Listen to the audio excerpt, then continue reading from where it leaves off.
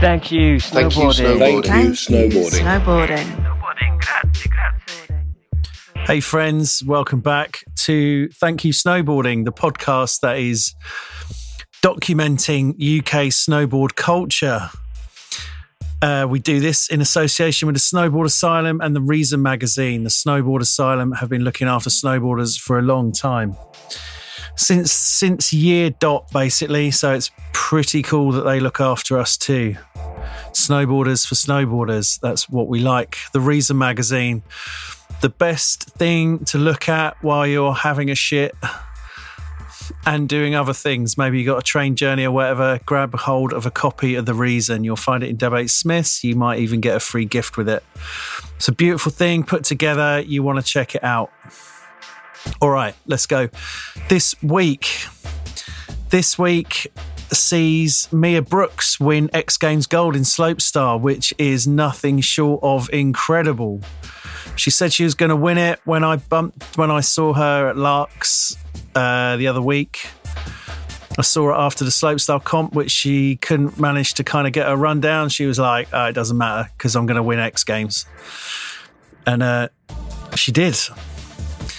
In no short style either. She absolutely crushed it. So if you haven't seen that, you can find all the X Games footage on some of it on our Instagram. Thank You Snowboarding Podcast.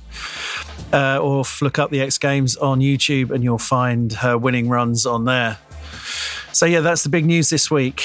But let's not take away from this week's guest. This week, I bumped into an old friend, Tom Willmott, out in Larks. I sort of had a hunch he might be there.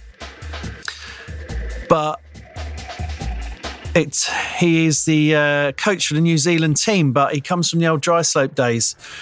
It was a bit confusing because he has got quite a New Zealand accent, and I was trying to think back to when he did a season in Borg, and I was pretty certain that he's from the UK, but his accent was so convincing these days because obviously he spends his time living and travelling with the New Zealand ski and snowboard teams that his accent has had me fooled, and I started doubting myself as if he had a UK heritage or not.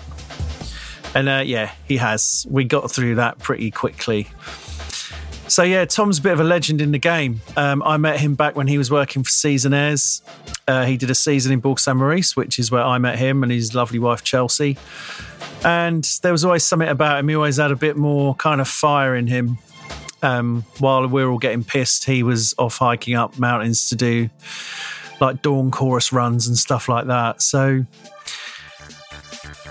he's a good guy. He's definitely in for snowboarding. And one afternoon when Cool Bus Rob was over, and I think I might have mentioned it in his interview, Cool Bus Rob was over. We had a little crew of us cruising around. We bumped into Tom. I think it was about 2:00 in the afternoon. And Tom was frothing to go and do some laps. He'd obviously spent too long sort of standing at the edge of the pipe or on the side of a jump on a slopestyle course, and was really keen to go and do some laps. And it was just like, yep, this is perfect. And he knows Larks a little bit, so he took us around and we just sort of found some little stashes of pow. And man, Tom's just, you can tell he's done a lot of time on a snowboard. He's a good snowboarder. He's really solid, really stylish. And he's just a good guy to follow around, as he says, like later on in the interview. He does quite a bit of guiding as well. And you can tell that he sort of made sure the whole group of us were having a good time. And we did all have a good time. We all raced down at the end of the day, snatched a couple of beers, a bit of après, and it was a glorious thing. Patrick, who came out with me to Larks, he ended up going and having a kebab with Tom and the whole New Zealand team down in Flims where they were staying, which I thought was pretty funny. And then we managed to get this interview done. It was on the Friday afternoon. No, it was a Saturday afternoon. We'd been up the mountain late. Didn't think I was going to make it down in time. Literally pulled up in resort at 4:00. Tom was waiting. I was like, look, we can do this another time. He was like, no, let's get it done. So we did. And I'm really glad we did. It's been too long since I've got to hang out with Tom. And I was really pleased to get some time with him in Larks and to get this interview done. So a story that is probably lesser known than most. But here we go with a bit of time with Tom Willmott. Let's do it. But we're here in Larks, and you are the New Zealand team manager, but you are from the UK. Is that right? Coach. New Zealand head coach, I guess, my title. Just because I was always pretty certain that you were British. Yeah. But your accent has changed a lot since we last met. Yeah, I bet. And I was like, is he actually English? Or? Oh, I'm English. So where are you from? Shrewsbury. Oh, right, up... West Midlands. Telford Dry Slope? Yeah, mainly. Jamie Baker and Ian Bridges and Paul Fellows and Pete Medlicott and all those guys. So tell me what snowboarding looked like when you got into it. What was it that got you into it?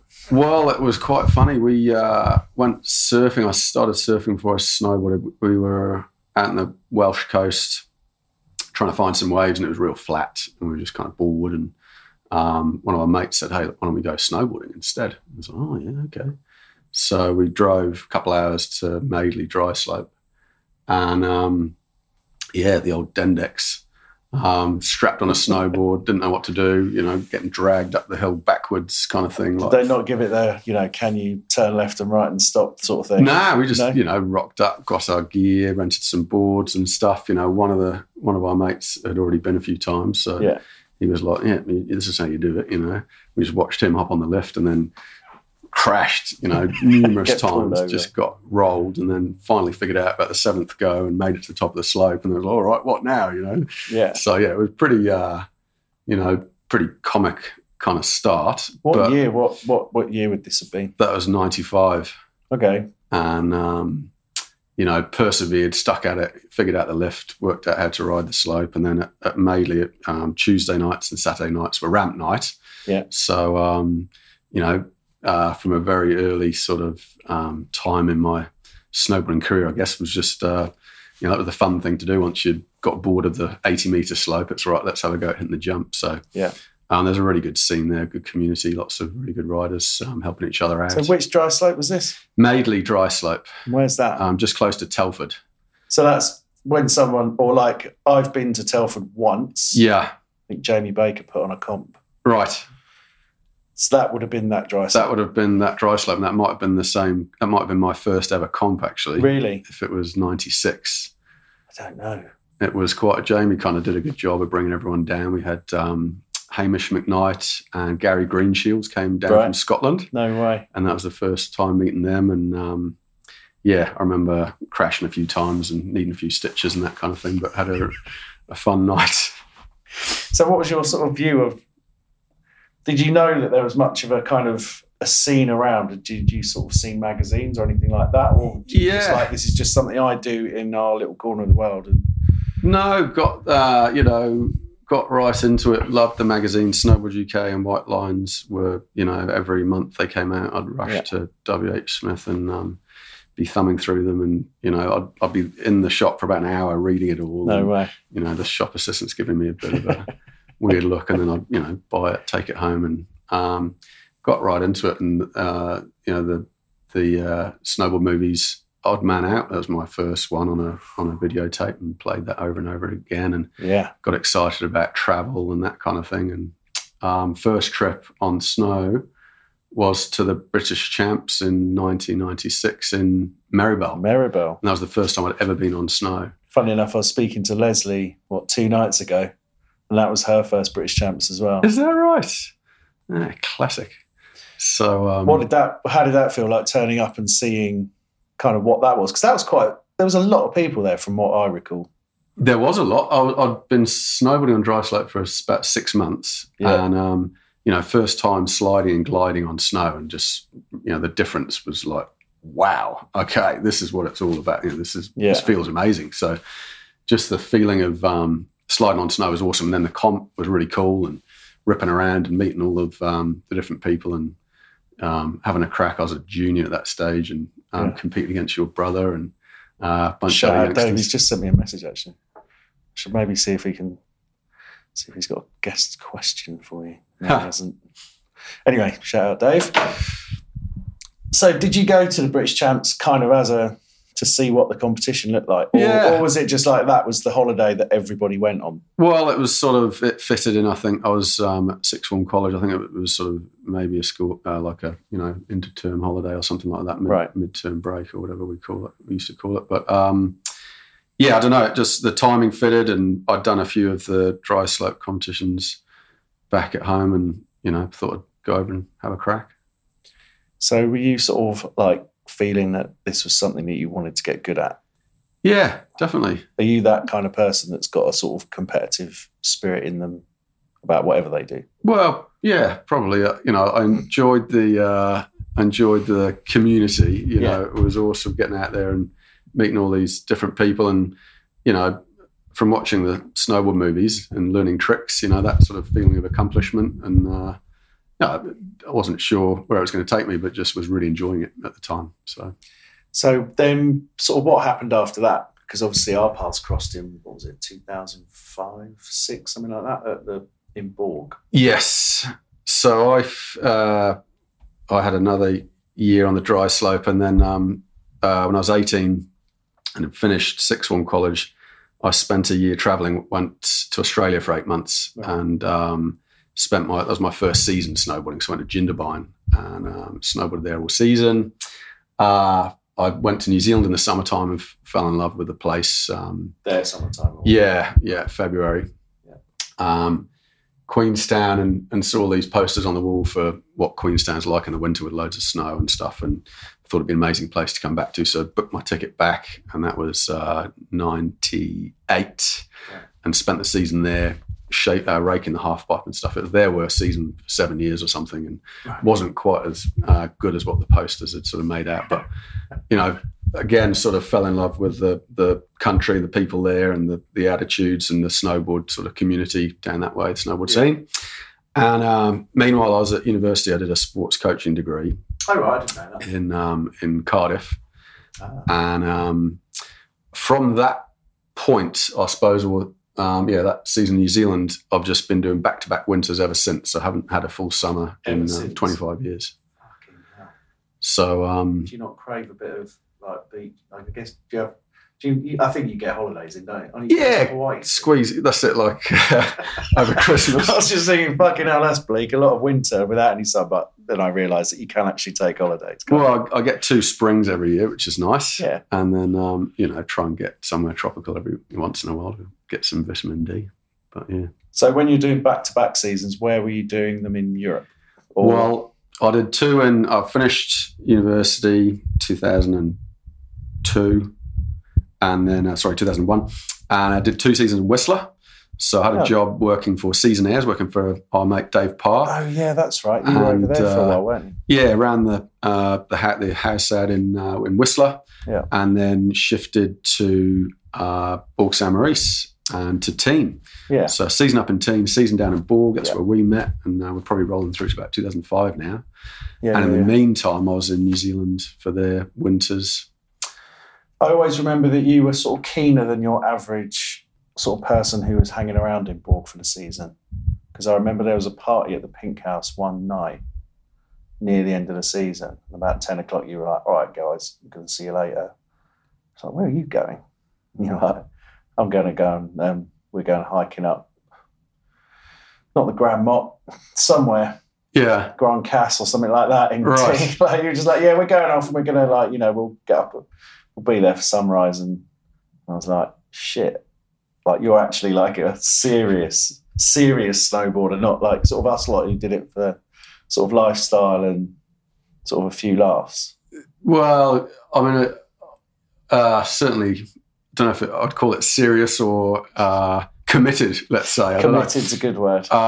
Just absolutely loved it from the start. And, about that time I was getting right into free riding and, I love all facets of snowboarding really. Love riding the half pipe, love jumping, and then love snowboard mountaineering. So climbing up peaks and ripping down them and finding new lines and all those sort of elements. So, but what sort of changed? Because obviously you'd worked for Season Airs for a bit. You could have easily you could have stretched that out even longer, couldn't you? And sort of just lived that lifestyle. But obviously at some point something happened where you're now like the coach for the New Zealand team. So what sort of changed and when? Well, when I finished my sports coaching degree, I'd been doing instructor qualifications and doing a little bit of snowboard instructing, but I started coaching in New Zealand. And we had hosted the Junior World Championships in 2002, and I was there coaching the junior team. And Eddie Spearing helped set that up. That's right. He mentioned that on his episode. And that was a really awesome event. And I ran some camps for some of the young guys overseas while I was working for Seasonaires. Yep. And I started coaching at the regional program at Cardrona. And that was initially to sort of fund my own snowboarding and, riding, and was doing some competing. And in 2005, some of the youngsters I was coaching in New Zealand were qualifying for the Olympics in Torino. Right. And Torino the first one? No, it was the third one. So 98 was the first one in Nagano, and Salt Lake in 2002. Yeah. So Torino was the third one. But Mitch Brown and his younger sister Kendall Brown, and then one of the other coaches I was working with, Julianne Bray, all three of them were on the hunt to qualify for Torino. And so at that stage, I had the opportunity they asked me to be their coach. And, I was sort of how old was I? I was about 26. I half had my aspirations to sort of follow my own competitive career. I had a couple of results, but I knew it was going to be a bit of a struggle to make it to the top, and I wasn't really good enough, to be honest. So the opportunity to coach, I thought, brilliant. I've got a qualification of, some cool young people to work with, and it's quite a privilege. So I snapped that up, and from that point on, I've been the head coach of the New Zealand snowboard team.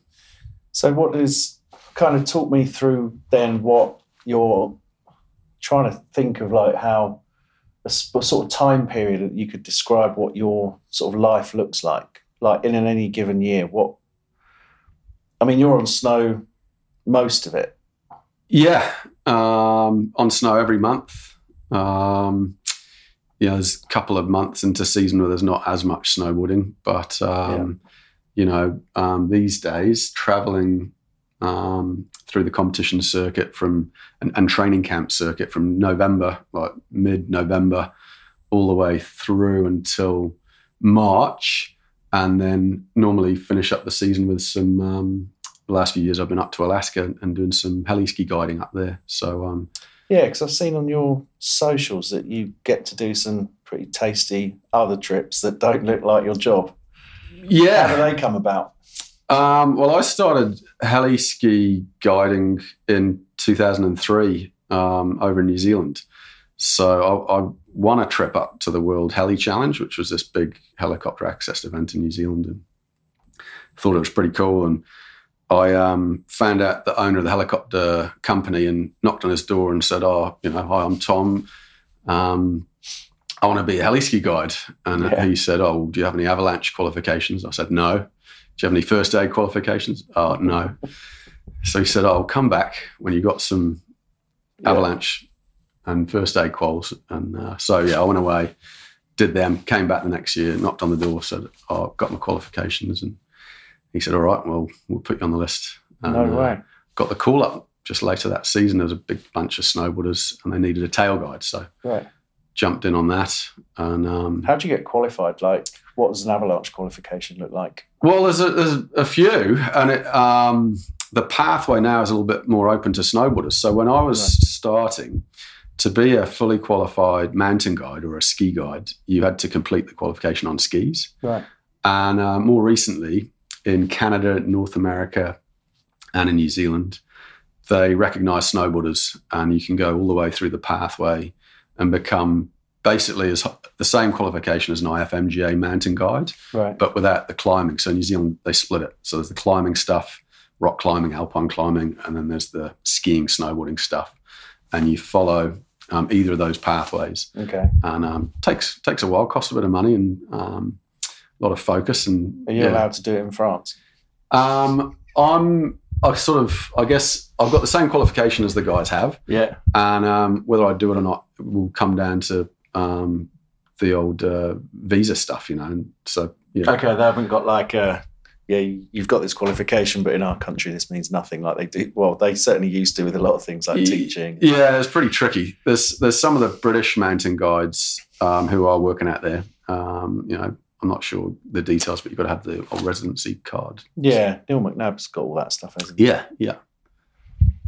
Well, that's cool. But when you're training, what's your responsibilities with the sort of New Zealand team? What is your sort of job description? Well, I suppose we are funded based on results, and we're funded based on results at the Winter Olympics, and that's our sort of focus. Is that typical for every country? Yeah. To get government funding, basically you need to demonstrate you can get results in the future or be currently getting results. Yeah. So we've chased Winter Olympics. Obviously, in snowboarding, some of the best events like the X Games aren't part of the Olympic pathway. No. But you need to, if you're going to be good at them, there's a real high correlation between X Games medalists and Olympic medalists. Right. So we had a really kind of new sort of modern approach to things in New Zealand. There wasn't an established ski federation. We didn't have a heap of like top alpine ski races. Yeah. So our park and pipe, half pipe, slopestyle, big air athletes on a snowboard were doing really well. And so we were allowed to kind of write the rules as we went, which was pretty cool. So that is cool. We explained, look, we want to chase the best events out there. We need our riders to be at the US Open. We need our riders to be at the X Games. Yeah. The Dew Tour, also do the FIS World Cups. Right. To qualify for the Olympics. And we want to train and we want to use our advantage of the New Zealand domestic season being everyone else's summer. So we want to train at home and ride hard and then get on the tour, pick the right events. Don't do too many competitions, but focus on progression. Yeah. And we just slowly evolved through cycle to cycle and we managed to get more and more funding and build the team up. And how has it changed sort of your sort of feeling about snowboarding from when you're, being a seasonaire, doing back-to-back seasons to now, and sort of snowboarding is the backbone of what you do? How's that sort of changed how you feel about it? Are you still frothing to ride? Oh, yeah, certainly. I just love it, I mean, those laps we took the other day, it seemed like you were stoked, but you were like, great, I've got some people to ride around with, because it's not just like we weren't watching a comp or anything. It just seemed like your sort of face lit up to be like, great, we can go and do some laps. Sure. It was great. Oh, any opportunity. Certainly spend a lot of time static at the top of a half pipe or top of a slopestyle course, or standing on a knuckle filming, and then crunching comms on the computer and organising bits and bobs and working with the team. So any opportunity I get, any free time I get to be able to snowboard for myself, certainly. Because it's funny, there's a lot of industry people here, and a lot of them sort of haven't really been snowboarding. And I was just thinking, how can you not? Surely you're going to take a lap and sort of do some shredding while you're here. Like, why else would you be in the industry if it isn't to sort of maximise your chances of snowboarding? Yeah, I mean, I think it just comes down to intrinsic motivation, really. And, some people are frothers and some people lose that a little bit, maybe get a little bit burnt out at different stages of their life. And I suppose, physically, people are getting older and it gets a little bit harder and, the crashes hurt a bit more and, maybe people pick their days a bit more later on. But, certainly. You seem quite pragmatic. You're quite a pragmatic person, what I've discovered this week from hanging out with you. I'd probably, it's a good description. I just came into my head then. Just when you were talking about your, obviously all your athletes, we were talking on the chairlift about if they get out of hand, and you're like, well, if I don't find out about it, then it's probably all right. And if I do find out about it, we give them 3 strikes and that's it. And it's just really matter of fact. I was quite sort of taken that it was as plain as day. Yeah, maybe it's sort of a New Zealand influence. Obviously grew up in England, but spent a lot of time over there now. And do you ever miss the UK? Aspects, for sure. I guess your folks still there? Well, my mum lives in France now. Oh, right. Whereabouts? In Limoges, near Limoges, nice. in the centre, sort of, unfortunately not in the mountains. Yeah. And Dad passed away a few years ago. Sorry to hear that. Brother and sister in London. So I'll go visit and, spend a little bit of time with them and enjoy getting back into English culture and going down the pub for a nice pint of bitter and different bits and pieces. Fish and chips. There's definitely things that are comforting when you've been been away for a long time and that kind of thing. But on the flip side, really enjoy the lifestyle in New Zealand, and it's a great place to be with kids and see them growing up and enjoying the outdoors and stuff. That's a nice sort of segue to your family. Obviously, you're travelling a lot. I mean, your kids, from what I understand, I know your wife, but obviously never met your kids. Well, I haven't met them yet. Are they mad for skiing and snowboarding? They love skiing. Yeah, they're probably skiing right now. I've left them in the States. My youngest, I've just tried to convert to snowboarding, and she was really enjoying it. We spent Christmas and New Year's over in the States, and I've left them there, come here to Europe for a couple of weeks, and I'm going to go back on Monday and see them next week, and we'll go snowboarding and skiing together. And, so you still manage to get sort of family fun times? Yeah, definitely. With your snowboarding as well? Yeah, definitely. That's a priority to squeeze that in. And the girls have their summer holidays from middle of December through to the end of January, so that's perfect. So they come over and we spend time together and get lots of riding in. And same in the New Zealand season, they take a day off a week of school, and they'll be up on the mountain 3 days a week. No way. Or two or three. Yeah. So that's real fun. And is it hard? Obviously a lot of people would see sort of your lifestyle as an amazing lifestyle, but obviously once you have a family, that could take the edge off it a bit. How do you manage to sort of balance?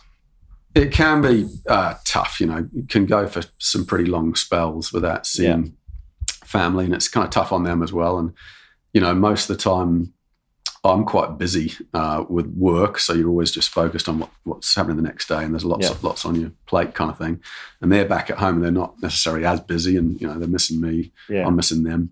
So it can get a little bit tough, but, it is about balance, and we have some really good times together. We just had a 3-week holiday. It was the longest sort of holiday we've had together for a while, but 3 weeks, at the beach in Hawaii, and then 10 days in the States. So, we make up for the time we're apart by having some really, really good time when we're together. So. Yeah. I mean, it's incredible that you've forged a career that can, obviously it does take you away from your family, but it also gives your family a lot of opportunity to travel and be together and do the fun things that you want to do. Do you feel that it was a sort of ever been a conscious choice to sort of build this career for yourself, or has it just happened over time? It's just evolved, just come together. Yeah. If I'd wound back the clock as a, 17-year-old on the dry slope in Madeley and, known what my future or career was going to be, I think I'd been pretty happy, but it wasn't planned. It just, all came together just by chasing what I love, which is snowboarding. Yeah. And sort of what does snowboarding mean to you now? What does snowboarding mean to you now? Obviously it's changed. It comes with a lot of responsibility for, sort of younger riders. You've got to sort of focus on many different things. It's not just about you going snowboarding. So what is in it that's still like the thing for you? Well, there's so much in it, like I really enjoy the concept of chasing after excellence. Yep. Being really good and seeing other people really good and achieve their goals and achieve their potential. The fun element is still there. It's so much fun to go ripping around, and it's sort of you see other people having a really good time, putting a smile on their face, and that's real fun. And you got sort of a constant list of things or goals or things that you can achieve in snowboarding. And, that doesn't end. Even if it's places that you can visit, different countries, different cultures, if it's mountains that you want to climb, or it's lines you want to complete, or conditions you want to experience, What's on your bucket list? What haven't you done? in snowboarding yet that you can, or is possible to achieve? Like obviously, boosting a 30-foot air out the half pipe would be amazing, but the amount of people that can do that is pretty small, right? Sure. Well, definitely just still enjoying it and right through, into my 70s, 80s. That's a goal, Yeah. And there's no reason why not. Look after yourself, healthy lifestyle. Get some step-ons. Possibly. The time will come. Yeah, when you've given up trying to grab your board, I think that's the time when you get a pair of step-ons, isn't it? Yeah, I mean, just picking your conditions a bit more maybe, Yeah. But, riding powder. Watched a movie a little while ago about, the Fountain of Youth, and it was a Japanese skier, and he was in his 80s and still had super longevity, and his bones were in a really good condition. Yeah. And what was his secret? It was skiing powder every day, because it just, isn't too impacty, but puts a nice stress on your physique, and is really good for bone health. Apparently, is it? Yeah. So I'm going to take the same approach with snowboarding. So plenty of time to keep on shredding, and I guess in the shorter term future, I've got a trip to India coming up in March, doing some heli ski guiding out there. Nice. And we're aiming to get dropped high and split board up this peak that's 6,000 meters high. So that'll be the highest I've ever been on a snowboard. So that's pretty exciting. How long will that take? How long's that trip? Because you've got to acclimatise. Yeah. It's going to be 10 days before we get up to 6,000 meters. So not a heap of time, but we're sort of living based at 2,000 meters. Yeah. And then we're heli skiing for a week. So we're spending a lot of time getting exposed to 4,000 meters, then 5,000 meters. Yeah. And then we're back at base at 2,000 to recover. So it's kind of a good way of preparing, I guess. If people were climbing that high and were exposed for a long time, it would take longer, but because of the helicopter access, it's going to be a little bit quicker, and we'll see. We'll be keeping our fingers crossed that it works out. And who are you doing that for? Himalayan heli ski. Right. And who goes on these trips? All sorts of different people. You sort of the guys from the States that I'm taking this time, and I met them in New Zealand, and they were heli skiing. I took them out for a day, and they said, "Oh, well, where's the best place you've ever been heli skiing?" I said, "Oh, well, either India or Alaska. They're sort of my best places to go." And so they wanted to come along, and kept in touch. Sweet. Getting paid to live the dream. And that's quite a privileged position, isn't it? Oh, certainly is. And have you got any advice for, say, for instance, people who maybe haven't been snowboarding for a while, like it's falling off their radar a little bit, and they're thinking, oh, maybe I should get back into it, or, maybe I've got to sacrifice a summer holiday to afford to go to take the family away in the winter, or whatever it is. Have you got any advice for sort of someone who's umming and ahhing and sort of why they should go snowboarding? Well, there can be quite a few barriers, can't there, that evolve. Yeah. So I think it's about breaking down those barriers. Whether they're financial, there's ways to do it. Yeah. Of course. I remember Ed Lee put together pretty cool video around, ways to kind of keep the costs down, traveling from the UK and getting down to France and things. I guess just you got to focus on the dream, really. If the flame's still alive down in there somewhere, you've just got to blow a bit of air on it, and go chase your dreams and get back into it. I don't think I've met anyone that's sort of like not been snowboarding for a while, gone snowboarding and not, absolutely loved it and had a great time. So, just got to get back on the horse, get out there. And I suppose, pick your location, pick your timing, try and get your conditions right. Obviously, have a bit of flexibility ideally. Go to somewhere that's snow sure. I guess the seasons are getting, climate change. Yeah. You got to get high if you want to be sure of snow. You can have a bad run, you can have a bad season. Scotland's got conditions occasionally. So, I think you've got to be a bit flexible, a bit nimble. Yeah. And then you got to get after it. You've got to break down those barriers and get back on the shred. Okay. I think that's it. That's the quote. That's the end quote that I was trying to get to. Nice. Nice. Thanks so much, man. I know that you're busy, but No, I'm not sure at you're all. having the time. No worries. And riding the other day, Rob was so stoked. Oh, I was stoked. good Like, the time. whole fucking crew were just like, brilliant. Like, what a great day. You know, because we were all sort of like, what should we do? Where should we go? And you just sort of injected a massive amount of like motive, like, let's go and fucking find something. Yeah. And everyone just came down from that day. It's like stoked, really buzzing. Yeah. Oh, you know, I love that. Like, that's me empowering others to have a good time. That's, you know, what I do when I'm guiding and, you know, coaching in a slightly different way. But, you know, that's getting back to the roots, isn't it? That's just going out with the boys and going for some turns and, you know, switching off and having a fun time looking at each other, you know. And in fact, you went down and then sort of filmed everybody. I mean, that's just a fucking cool thing to do, right? Well, it's, you know, it's easy enough, isn't it? But Duncan gave me that clip and I'm like, well, it's all right. There's a record. There's a few turns. Yeah. I suppose that's just, you know, that's what I do. You know, that's really, really normal. Like, you know, we're filming the guys all the time. It's too easy with a phone. Yeah. You know, everyone loves a little clip, you know. Yeah, of course they do. If you can get a good little clip or whatever. I remember when I was in teen with Season Airs, I was like, Challenge Sports was a company I set up, which was like, well, it was just me, either instructing or backcountry guiding. And, you know, I was sort of trying to figure out how to kind of get the edge and, you know, build up a client base and all that kind of thing. And even back then it was, you know, I gave the clients a radio with an earpiece, you know, and I'd be sort of talking to them as they were riding, shit like that, and filming. And, you know, it was stuff, I guess, that I'd sort of learned from coaching that was like, oh, here's a good way to make a fun experience for a client, and then you're creating some value. So, you know, they want to come back with you and go snowboarding again or whatever. Yeah, but, you know, it's just fun, isn't it?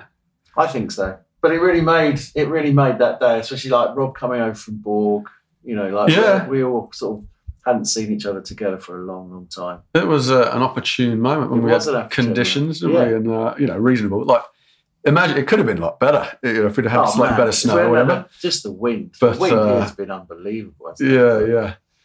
But that's what it's like, isn't it? You can, doesn't take much to have a good time. And I suppose, you know, we didn't talk about it in terms of like barriers or whatever, but, you know, we're not trying to sort of promote or anything, but if people have got a bit of cash or get together a group and have it and do take a guide, you know, it can be a bit spendy, but you're going to, rather than go to your usual spots, you're going to go, you know, generally get the best conditions or whatever, or I find the goods. Or me and Dave once got a guide in Steuben in Austria. Yeah. And it was, you know, it's one of the epic snowboard moments for me. Do you know sure. what I mean? Just because it's so far out from what your average day of like cruising piece or whatever. Yeah.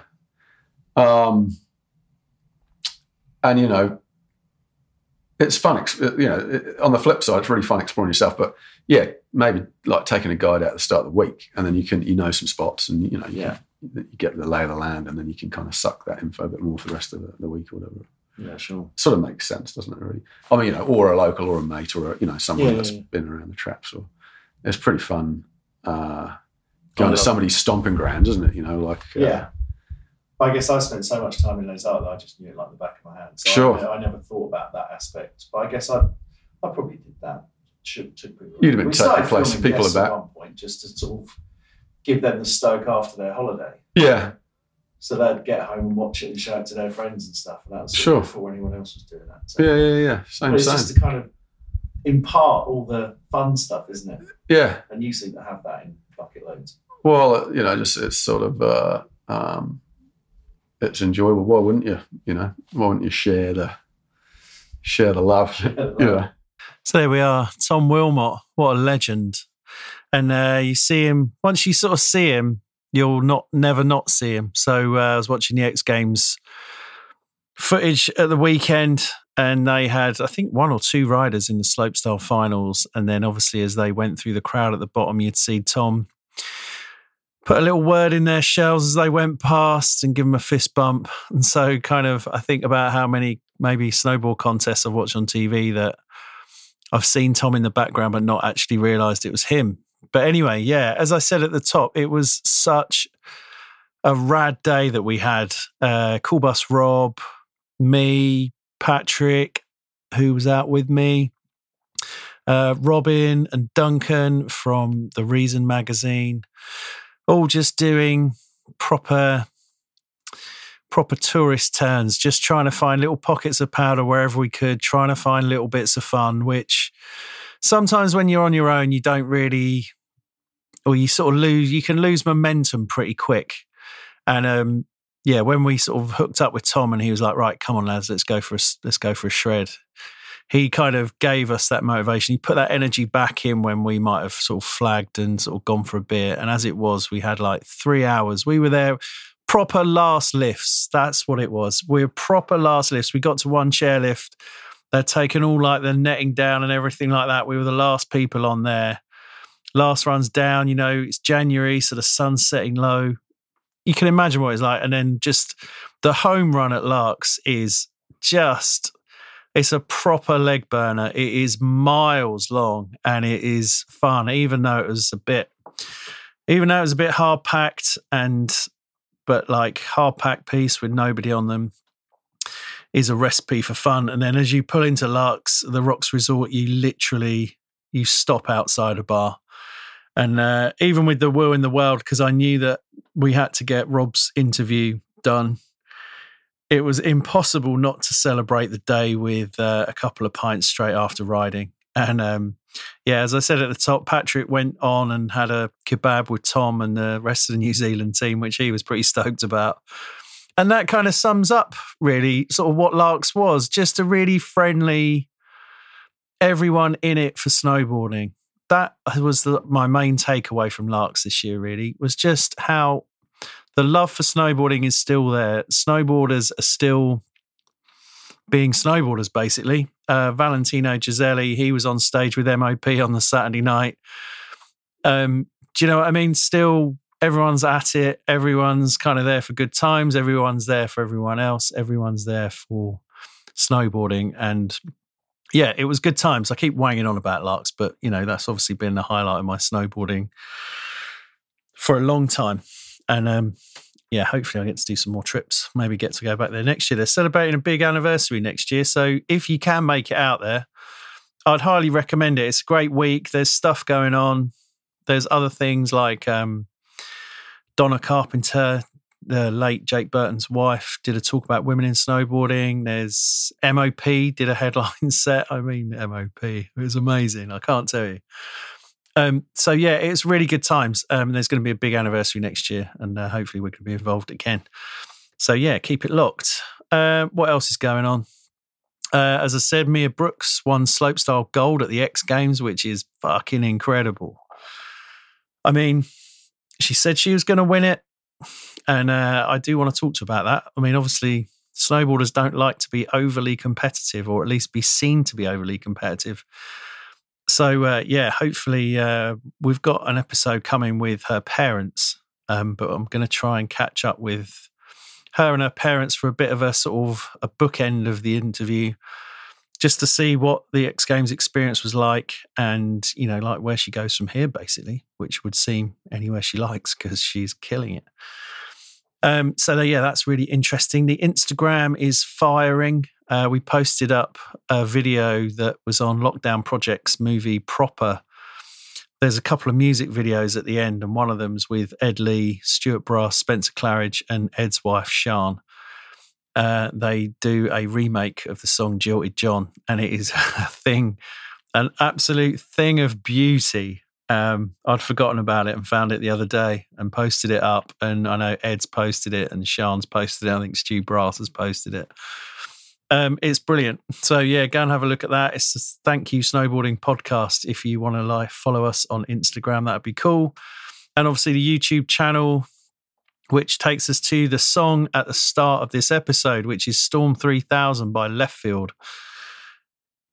which is from the movie Odd Man Out. I know we've mentioned Odd Man Out before, but there are obviously a few movies that are going to be sort of the time and of the moment. And Odd Man Out is definitely one of those. It was the movie that brought Christian Stevenson into the UK scene. And obviously the music on it is killer. So that is up on our YouTube channel, but without the soundtrack because it all gets blocked out because it's all by famous bands. But that is Left Field Storm 3000, which, if I'm correct, is the David Vincent section. Sorry, pronounced that wrong. David Vincent, famous French rider from the sort of neck of the woods that I lived in. He, I think, lived in Sainte-Foy. I don't know if he still does, but he was certainly... he blazed the trail in the French scene and the worldwide scene for a while. He had a mean frontside rodeo on him. So, if you want to go and check out Odd Man Out, that is up on our YouTube channel, or you'll find it generally on YouTube anyway. So what else is going on? Just have Matt Barr here from the Looking Sideways podcast, the amazing Looking Sideways, which is definitely a forerunner to this and is still doing great things. I recorded an episode with him this morning. That'll be out in a few weeks. As I said, I got Mia Brooks's parents, Nigel and Vicky. They've done one, and we're going to flesh that out. Who else have we got? We've got a guy called Oggy next week, I think, who ran a snowboard shop in Heanor in the Midlands called Lifestyle. And he also worked with Jeremy Sladen right back in the day. And he's one of these people who you probably won't know his story either. But he is a lifer. He loves snowboarding. He has just got back from a trip to Les Arcs. I think he's 69 and he's still going at it. He absolutely adores snowboarding and has probably done as much as most people to kind of spread snowboarding in the right way to people who want to get into it. He talks about legendary 2-hour presentations that he's got that he would give to prospective newbies in his shop. And there'll be more about that on his episode next week. So, I think that's it for now. If you want to get in touch, tell me about anything that's going on. Tell me about your recent snowboard trip or a trip you're going on or a memory from days gone by or anything you want to share about what snowboarding means to you. You can. Thank you, snowboarding@gmail.com. If you want to get in touch or give me a DM over on Instagram, that'll be fine. It's a pleasure. And obviously, this is a community building project. We basically want to inspire you to go snowboarding if it's because you haven't been snowboarding for a while and it's sort of fallen off your radar, or you're listening and thinking, I'd like to get into it, or I've done it once, I'd like to learn a bit more about it. Well, then this is the place. So you can get in touch, you can ask me advice, as much advice as I have, or we can put you certainly in touch with the right people. So please do use us as a resource. That's what we're here for. To share stories, to spread the love of snowboarding. And that is our remit. So that's it for now. I think I'll probably think of a million things that I should have put in this episode a bit later on. But I better go and file my tax return. It's that day. Big shout out to all you self-employed cats out there doing your tax returns. Hopefully you're more organised than I am. That's it for now. So thank you, snowboarding. Peace